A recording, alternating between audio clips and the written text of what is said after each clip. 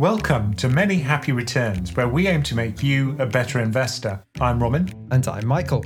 The investment world is full of attempts to milk us for fees and capital. But how is it done? Simply take a humdrum product, dress it up in exciting clothes, and sell the dream. Is your active fund secretly tracking an index? Who's actually paying for that champagne lunch with your financial advisor? Slick, deceptive, and expensive. Today we coin a new term for this phenomenon: dreamwashing. And in today's dumb question of the week, do you need a financial advisor?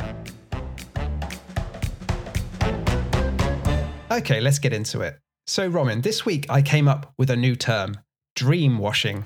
And like all good ideas, it started as a pun and then I've worked backwards to define what it is. So I'm sure you've heard of the term greenwashing, which is basically when a company with less than stellar environmental credentials concocts some sort of PR scheme to make you think, oh, they're actually really green and friendly and eco.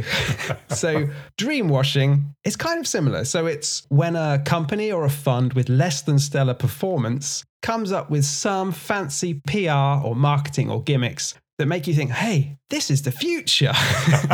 And I'm sure you've seen a lot of this in your time. Oh yeah, I mean, marketing is the kind of smokes and mirrors that surround so many products. And it's often hard to get to the heart of the product. You know, once you get through the flim-flam, there might not be anything left. So one thing I came across, which I'd not really thought about much before, was this idea of closet index trackers. So maybe let's step back and say, what is an index fund, first of all? Well, there you're simply tracking an index like the S&P 500 or maybe the FTSE 100. It's a pretty easy job to do. I say it's easy, it's not in practice, but you just buy the stocks in the index, in the proportions which are in the index, and that way your returns will match those of the index. So it might not be easy to do, but it's cheap to do, right? That's the key thing. You can do it very efficiently. If you're an institutional investor, then yeah, you can make it very cheap to track, and that in turn can be passed on to the investors. So it's cheap because it's passive. You're not having to make decisions, are you, and do lots of research as an active manager. You're just tracking what's already there. And as we've discussed many times before, the performance of index funds tends to beat in the long term the average performance of actively managed funds. But there's a class of active managers which are charging high fees, but then behind the scenes appear to be just secretly tracking the index and giving you the same performance as a cheap passive fund would. Yeah, and I think the problem really is not many people, unless they're highly motivated, will actually look at the active manager's portfolio relative to some kind of benchmark.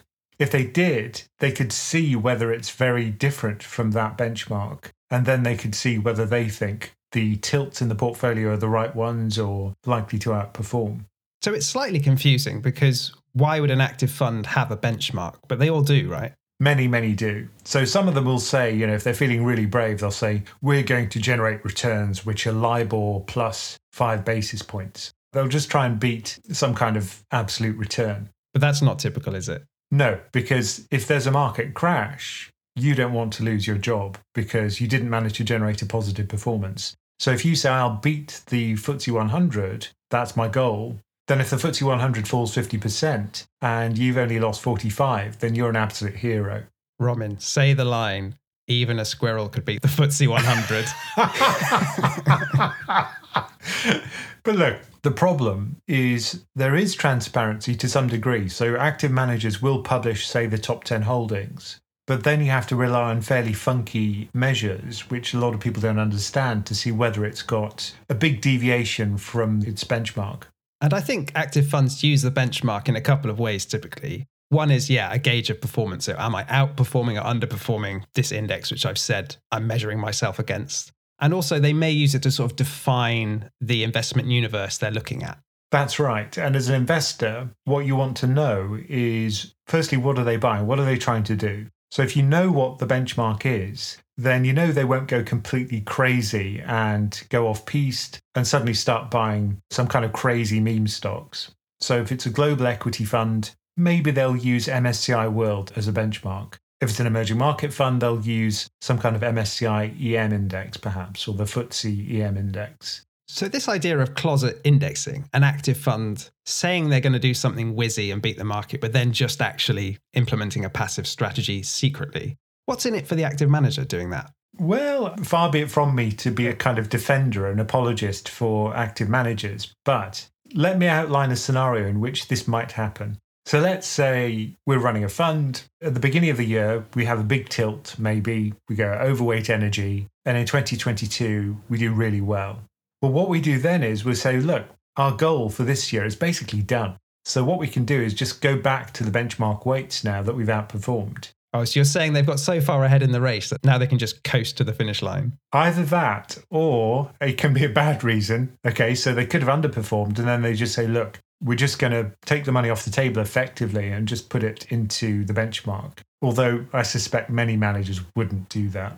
So there's no kind of scenario where they're just hyper cynical and say, we're going to charge our near 1% fee for an active fund and then not employ any research analysts, any quants, and we're just going to track the broad benchmark secretly. Well, they might say we'll have a very small deviation because we don't have much faith in our ability to beat the benchmark. Maybe it's a new manager and they have to kind of find their feet. So initially, you'll have very small deviations from the benchmark until they build up their confidence. I don't know what the reasons would be, but I can think of some valid reasons why they might hug a benchmark initially. But I would think you're right. In some cases, there is something questionable going on. Because ultimately, you don't want to pay active managers high fees for something you could get for a tiny negligible fee. Because you're kind of getting the worst of both worlds there. You're getting the high fees, but you haven't even got a chance of outperforming, right? So what's the point? And interestingly, regulators in Europe, in the UK, in the US, over the last sort of 3 to 5 years have become really hot on this idea of closet index trackers because it's just really bad for investors for several reasons, really. I mean, one, all the blurb about the fund is just a misrepresentation, right? If they're secretly tracking, that's not what they're saying in their marketing. Also, you're kind of buying a different risk return profile than you perhaps envisaged. Like if I'm buying an active fund, that's going to be doing something in my portfolio different to what my core S&P 500 tracker is doing. I'm buying it for doing something different, right? And also, you've got the higher fees. So those three things. But the difficulty actually, and it sounds odd, is identifying the funds that are actually closet indexing. It sounds like it should be easy, but it's not. Because, as we said, allocations will change over time. So there will be periods of time when you hug the benchmark. There'll be periods of time when you deviate quite a lot from it. And if you think about it from the point of view of the active manager, sometimes your views will be high conviction. So you'll think, okay, I'm convinced that this sector, this style of investing is where it's at. I'm going to take a big tilt away from the benchmark as a result. Sometimes your views won't be high conviction. You'll just throw your hands up in the air and say, I've got no idea what's going on. Although, if you do that, then it kind of begs the question of why you're an active manager in the first place. Yeah, and if you get to that situation, your fee should drop. Yeah, I agree. So this is why I like the idea of performance fees. I know it's not popular, but if you don't outperform, you shouldn't get a fee. And a lot of funds would die if that was their fee structure, because a lot of them don't outperform. Yeah, I was looking into this. And there is a countervailing opinion here, Roman, that if you have those kind of symmetric fees where you only earn if you outperform effectively, you're incentivizing active managers to take a lot more risk than they otherwise would, right? You may as well shoot for the stars if you're not going to earn otherwise. Within a cap, again, you can force people not to deviate from the benchmark by more than a certain percentage. They could take more risk. Or they could just have skin in the game, which I think is much more important, to have the goals of the fund manager aligned with those of the investors. And really, I think that's the problem here. The real problem is the way these things are incentivized. The way the fee structure works at the moment is your income as an asset manager is just the size of the pot times some percentage. So how do you maximize your return? Well, you just make the pot as big as possible. How do you do that? Well, it's marketing. Performance is part of it. Yeah, it's easier to bring in more inflows than it is to grow the pot through performance. Yeah, because, you can just throw money at the problem and advertise, get somebody controversial to front up the fund and get them in front of the media. That's much easier than getting someone who can actually outperform, to be honest. So if we're looking at our portfolio and the funds we hold and we think, are some of these actually closet indexing without me knowing it? As we said, it's hard to tell. There was a working paper from the European Securities and Markets Authority in 2020 called Closet Indexing Indicators and Investor Outcomes. And this was by Daniele, Harris, and Piccini. And they came up with a methodology to try and look at the funds in Europe, the active funds, and work out how many of them are potential closet indexers. And they did it through combining a few different methods. So one was looking at the portfolio composition, and one was looking at the fund performance. Now, portfolio composition looks at something called active share.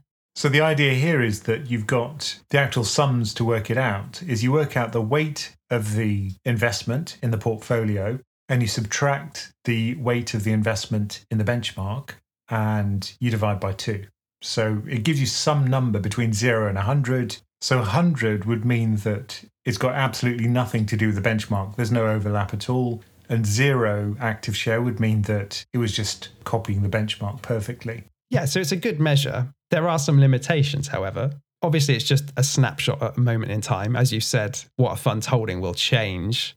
And also, not all differences in holdings between a portfolio and the index will have the same impact on performance. Yeah, so for example, if you have Canadian stocks substituted for US stocks, the returns will be very similar. They're highly correlated. So it'll look like a big active share, but in fact, the actual performance will be almost identical. And I think it's also the case that if you were overweight a stock with the same beta as the broad benchmark, it's not going to make as much difference as if you were overweight a highly volatile stock. Yeah, I mean, if it's got a lot of idiosyncratic factors driving the stock return, it'd be much more meaningful if you take a tilt towards that stock than just a beta 1 default stock. Yeah, which is almost the benchmark itself. Yeah, it's weird, isn't it, how it works? Yeah, so if you have Apple, it's like 4% of every index in the world, if it's global. And the main limitation here is that, as far as I know, active share is reported on a voluntary basis in the EU by funds. So you can't actually look at it for most things. In the US, I think it is more of a mandatory requirement. I think a better way of doing it might be simply to look at the performance and see how highly correlated the fund is with the benchmark. Yeah, so that's the other thing they looked at in this paper, which they refer to as the tracking error.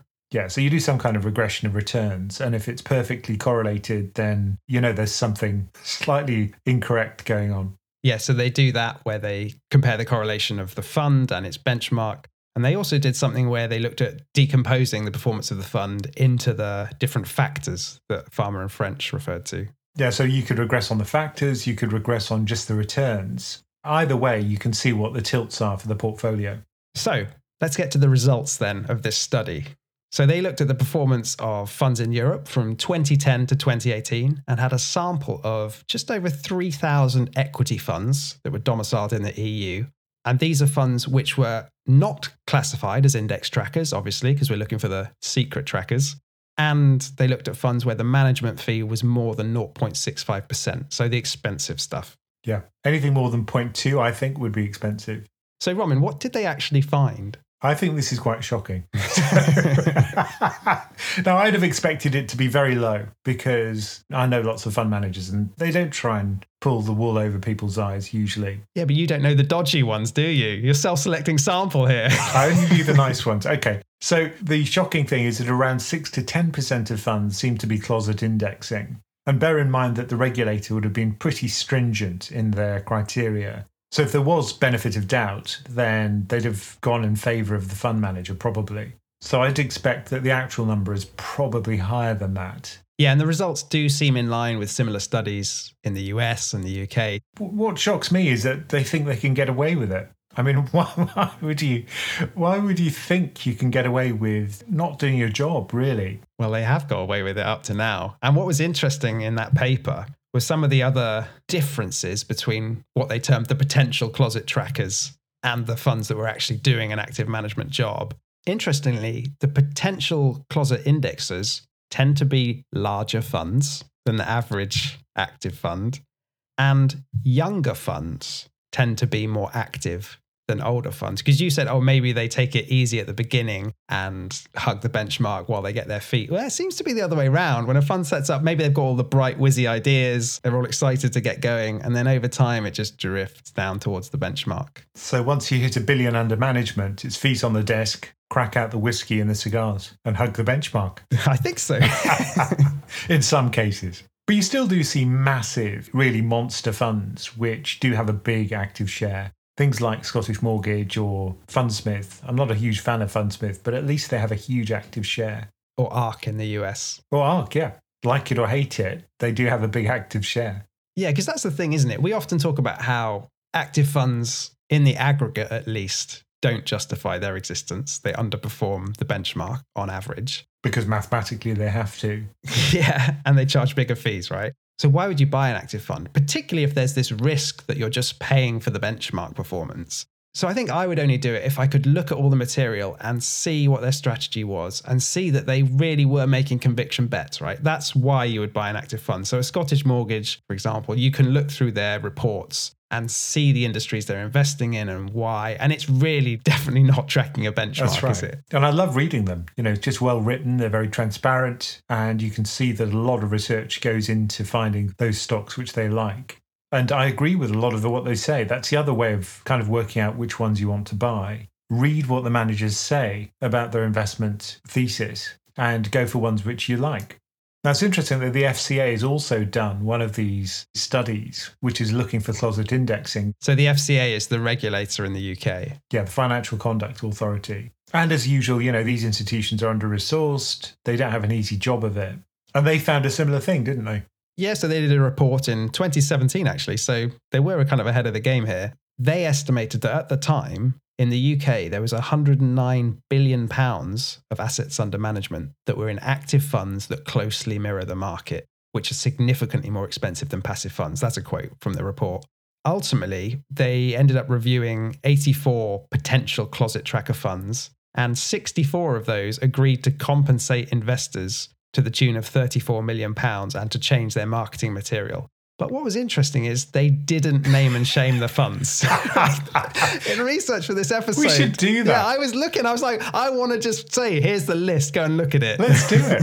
Let's do it. I mean, all you need is a regression in the time series. We might as well just have a go. Make sure you get some good insurance before you do it. And some good lawyers. Maybe that's why they didn't do it. But I think the regulator has to be seen to be working with the fund managers. If they're seen as an enemy, then it can cause all sorts of problems. So would you say closet index trackers are a good example of dreamwashing? Yeah, definitely. But the fund that really got me, which in retrospect is quite amusing. So there was a Virgin Money FTSE All-Share tracker, which had a notoriously high fee of 1%. And it took a long time for outflows to begin for this fund. But I think now people are much more aware of the negative impact of fees on their returns and how they compound over time.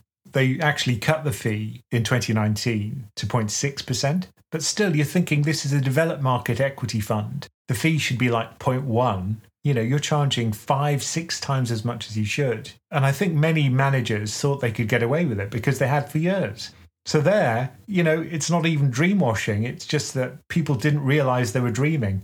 I mean, I think my takeaway from this, my rule of thumb is if you're going to pay more than, like you say, about 0.2% in fees for a fund, you should look at it really closely. Look at what it's doing, really dig into it. And do you love it enough to pay those higher fees? Are you sure you know what it's actually doing? Yeah, have a look at the fees and understand what it's doing. And if it's active, make really sure that you buy into the ideas behind the fund and the manager as well, of course. So another area where you do see quite a lot of this dreamwashing idea is in wealth management. So there are lots of companies set up to provide some combination of financial advice and investment advice, and often they have their own products which they're trying to sell as well, and the fees can be really outrageous. And sometimes investors don't care. They're buying it because, firstly, they don't want to have anything to do with their own money. There used to be a view that it was kind of vulgar to have anything to do with your own wealth and that it should be managed by somebody else. Or perhaps they genuinely are really scared that they'll screw it up.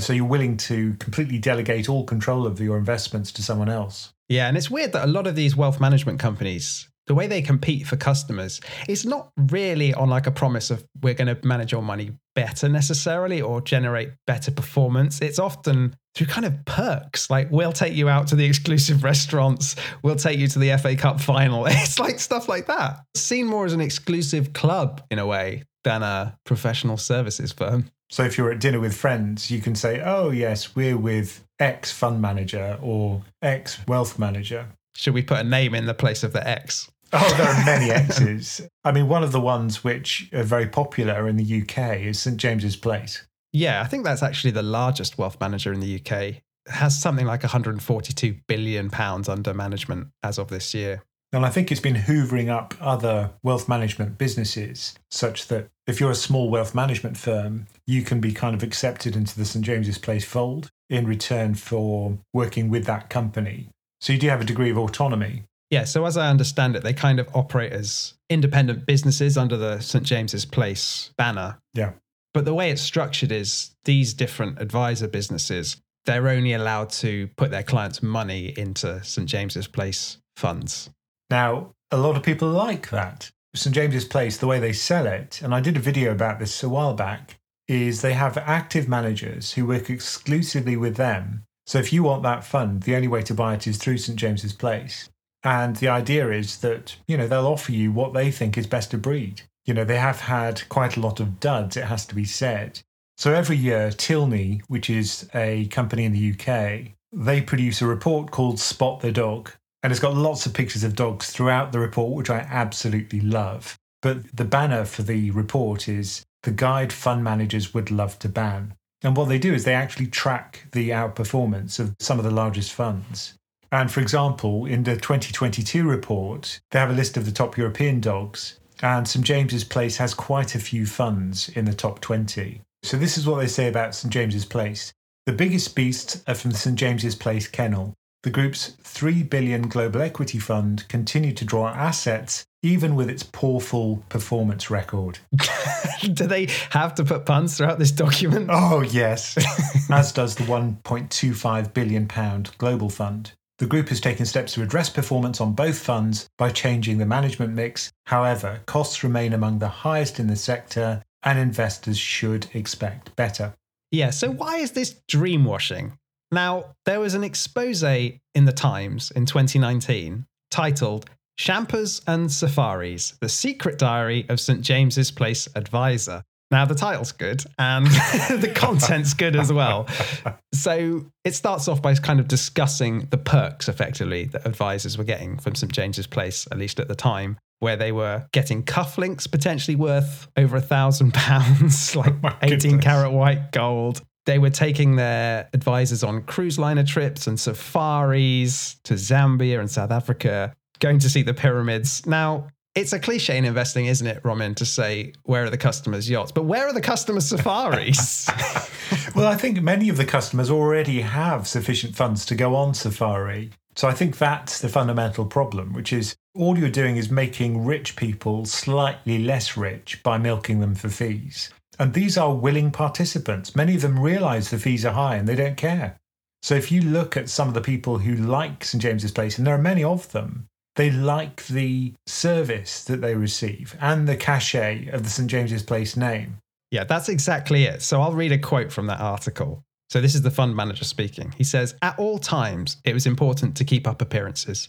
If I thought a client was particularly lucrative, I would pay for their lunch at an exclusive country house or restaurant. I took some to cricket and rugby matches. Other advisors arranged private tours of Buckingham Palace. I would send my customers magnums of champagne to keep them sweet." So this is just the perfect example of dreamwashing to me. They're selling this exclusive lifestyle and you're paying for it, right? This is coming out of your fees. And that's the point. The fees for St James's Place are still extremely high. Now, they say they've reformed a lot of their working practices and the things like the £1,000 gold cufflinks, that's no longer being done. And they've toned down the safaris, all of that. That's what they say. But the fees are still high, even today. And the one which I really dislike is their exit fee for some of their products. So these are on some of their pension and bond products. And if you pull out your money early, you get whacked on the way out with a penalty. So in year one, you'd be charged 6% of your total investment if you withdraw.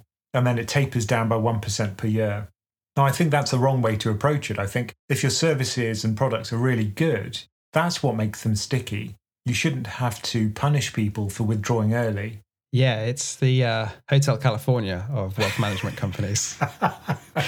Yeah, I think you're right. And from what I understand, that tapering down to the 6%, 5%, 4% exit fee resets every time you make a change to your investments.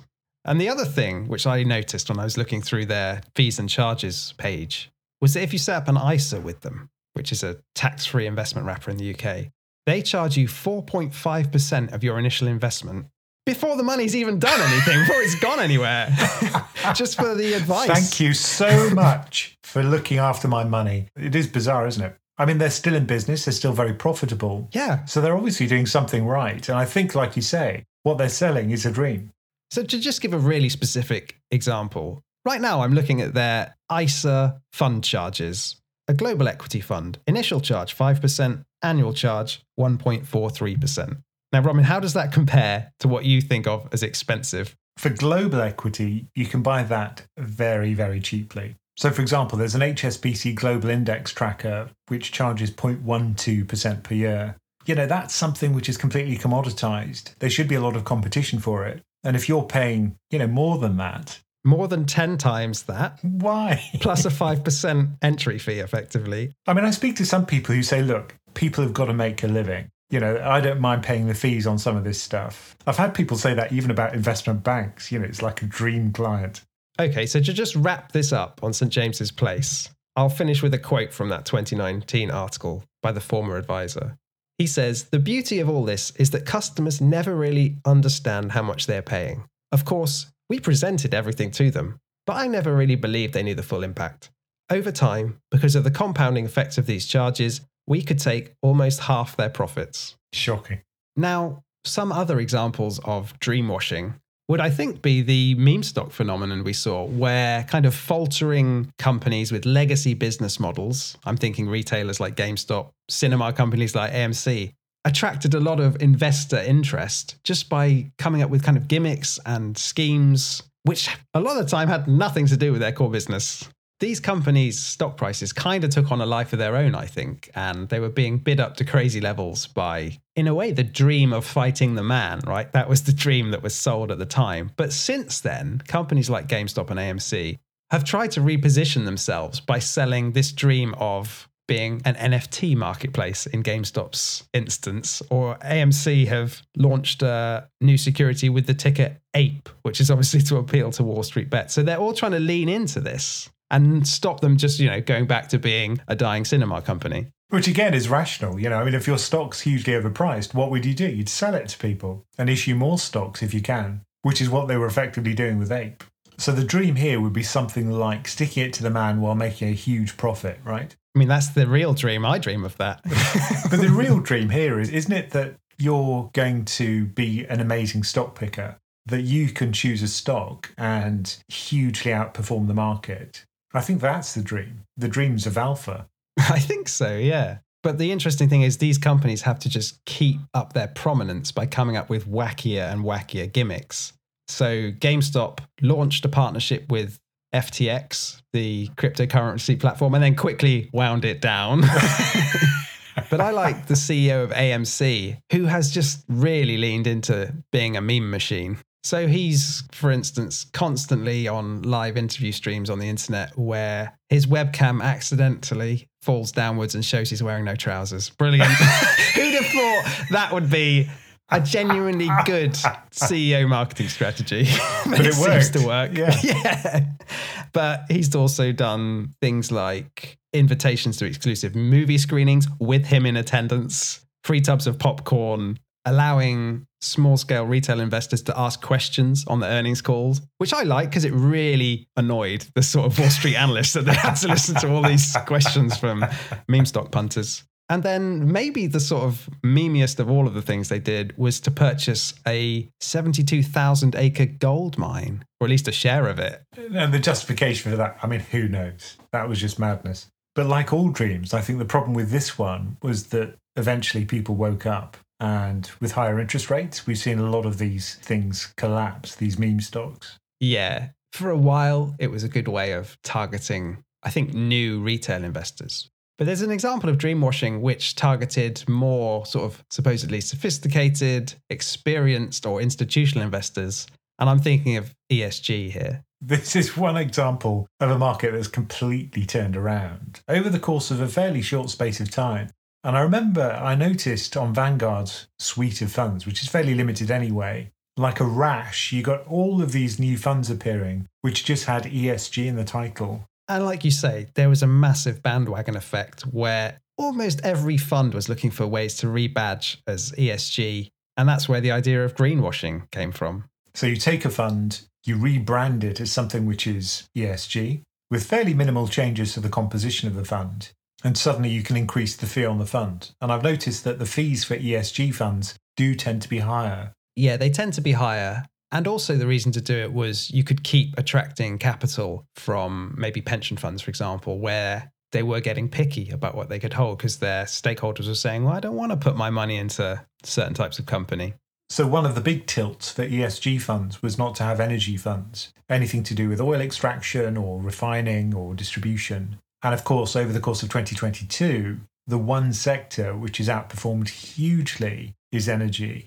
So I think that's another reason why people have kind of gone off ESG funds, which is just the returns have been floundering, whereas they were sold as funds which actually perform in line with their parent indices. They're not that different. So you can make the world a better place and maybe even outperform. Yeah, I think that's fair enough. But the problem is when those funds are just badging an existing fund and are not actually doing anything special to make it ESG compliant, whatever that might mean. But surely, Michael, that would be illegal and no fund manager would do that. Well, there is a regulatory crackdown coming, supposedly.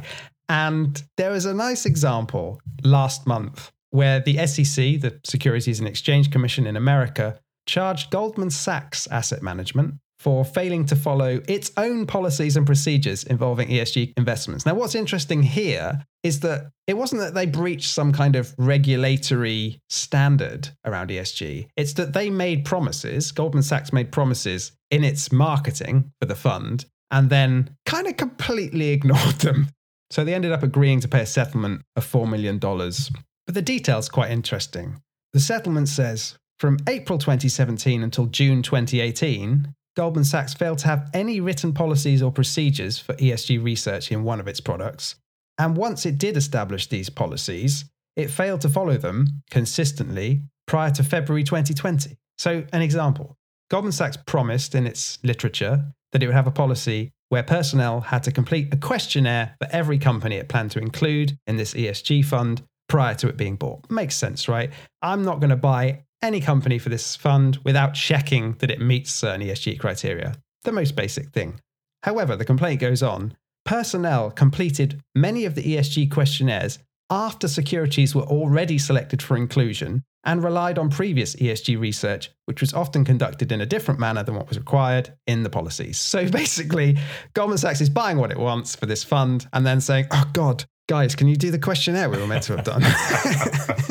This is odd because I'd have thought they'd put some resources aside and just make lists. You know, these things are okay, these things aren't, which everybody could share. I mean, you wouldn't have thought that would be difficult from an operational perspective. It's a bit surprising that a fund manager like GSAM fell into this hole. But isn't it just a really egregious example of people accusing ESG of box ticking? And here they weren't even bothering to tick the boxes, right? Or fill out the form anyway, yeah. Yeah, they're just taking the money and doing what they want. But, you know, they've done this settlement, all is well now. But, you know, the regulators are coming for everyone else up to these old tricks.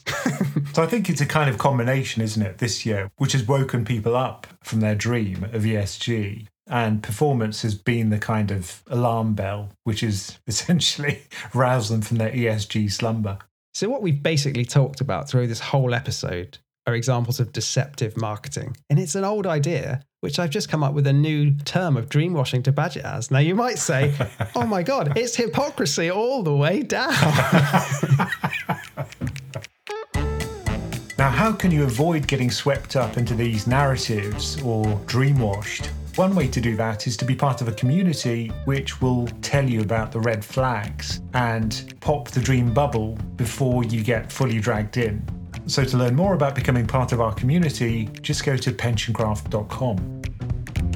Okay, today's dumb question of the week is, do you need a financial advisor?